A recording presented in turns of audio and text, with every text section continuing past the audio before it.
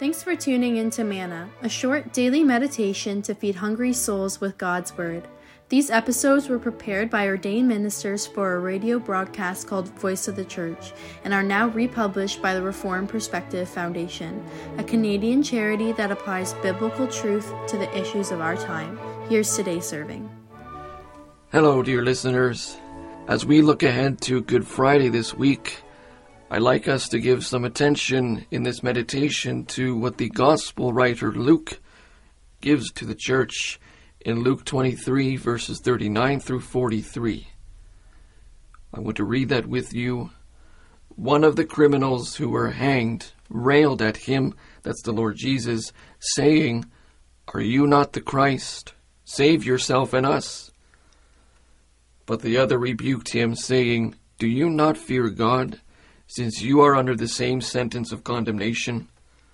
And we, indeed justly, for we are receiving the due reward of our deeds. But this man has done nothing wrong." And he said, "Jesus, remember me when you come into your kingdom." And he said to him, "Truly I say to you, today you will be with me in paradise." The painter Rembrandt drew up an image called the Three Crosses. That was a portrayal of the three men of our passage being crucified beside each other. But pictures, they only say so much.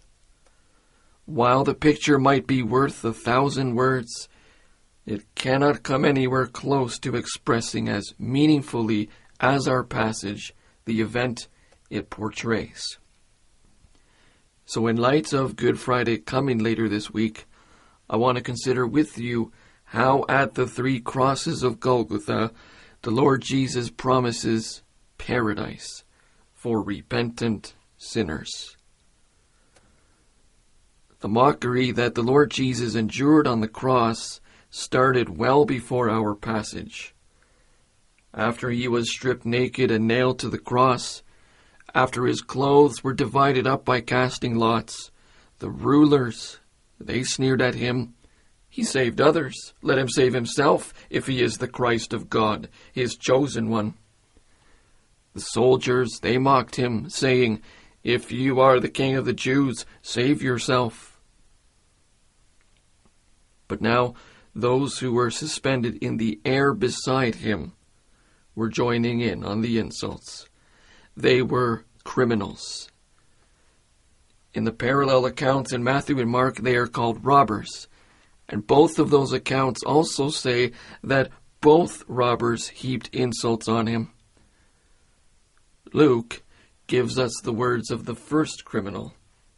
"Are you not the Christ? Save yourself and us."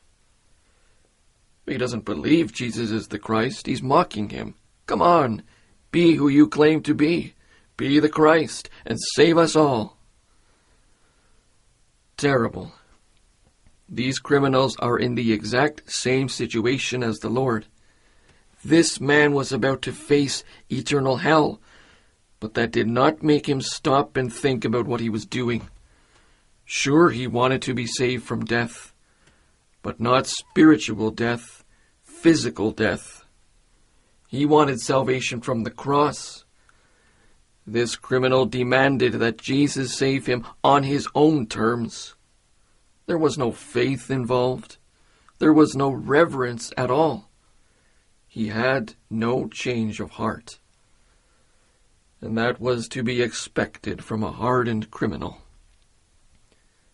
That's why what happens next is so startling. There is a change of heart in the second criminal. He rebukes the first criminal.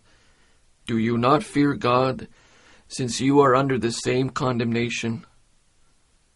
Now, what he is saying is, soon you will be face to face with the judgment of God. Instead of spending your last moments mocking and insulting, why not use your last breath to humble yourself before God? Fear him. Plead with him for forgiveness of your past. He continues, And we, indeed, justly, we have been condemned justly, for we are receiving the due reward of our deeds. But this man has done nothing wrong. These are the words of repentance. This criminal confesses his guilt and accepts responsibility for it. He knows his sentence is completely just. What has brought this all about? Why this change of heart? We don't know what particular event would have triggered this confession, but it is the work of God. It's by the power of the Holy Spirit that this man has a change of heart. There is here faith and repentance where previously there was hatred and defiance. There is confession. We are getting punished because we deserve it. This criminal confesses the innocence of Jesus. This man has done nothing wrong. He admits that the punishment all three received was justly inflicted on himself and his fellow robber, but not on Christ. Christ hung on the cross because he did nothing wrong. Dear listeners, he hung on the cross because we did everything wrong. This is to our deepest shame. Christ did not get what his deeds deserve. He got what our deeds deserve. We should have hung on that cross under God's eternal curse. That's deserved. But what we deserved, Christ received. So consider your sins and what they all deserved, and consider how merciful the Lord is, that those who believe in him do not get what our sins deserve. We need a Savior, one who receives what our deeds deserve. Well, this convicted robber uses his last breath to ask for something he did not deserve. Jesus, remember me when you come into your kingdom. By the work of the Holy Spirit, this man is led to see that the kingdom of Jesus is not just some temporal kingdom. It's an everlasting, heavenly kingdom. The cross does not mark the end of this man. This robber sees that the insults that face the Lord Jesus and the nails that pierce him will not prevent him from entering his kingdom. The man believed this, that Jesus was the king of a coming kingdom. That's true faith, dear listener. Confessing your own guilt and committing your life to Jesus Christ. What a difference between this man's plea and the plea of the other criminal. Save yourself and us, the one says. Jesus, remember me when you come into your kingdom, the other says. Both ask for salvation. But what is the difference? One asked for temporal salvation in sarcastic unbelief. The other for eternal salvation in humble faith. Remember me. Think of me when you enter into the halls of your kingdom. I would like to be there with you. I know you have the power to grant me forgiveness and salvation, so look upon me in mercy. Now we today know that Christ has risen from the dead. We have the testimony of God's word that Christ defeated death on the third day. How much more then ought we to beg for God's mercy and grace in Christ, the risen Lord? We ought to come in even greater humility than this criminal and cry out for God's forgiveness and for eternal life. And then leaving this life is something we may look forward to. For Jesus responds to the criminal, "Truly I say to you, today you will be with me in paradise. What a startling declaration this must have been. The Lord Jesus will remember this repentant criminal, and he grants this repentant thief more than he asked for. This blessing will not come sometime in the distant future. That's what the criminal had asked for. Remember me when you come in your kingdom. But no, Jesus says, today you will be with me. Today you will go from excruciating pain to the refreshing springs of the garden of God. For that is what the Lord has in mind when he mentions paradise. It's a word that, of course, harks back to the Garden of Eden. It's a place where God will dwell with his children who truly believe in him. Paradise was closed off, barricaded in Genesis. But by dying on the cross, Jesus Christ has opened the way again, the access to that peaceful garden. Our passage is clear. The Lord said nothing at all to the one who insulted him and wouldn't give up. Condemnation was for him. Only the repentant thief was saved by Christ. He was a criminal no more.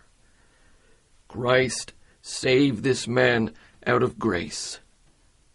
You will be with me, not because of anything you have to offer, but because of my love.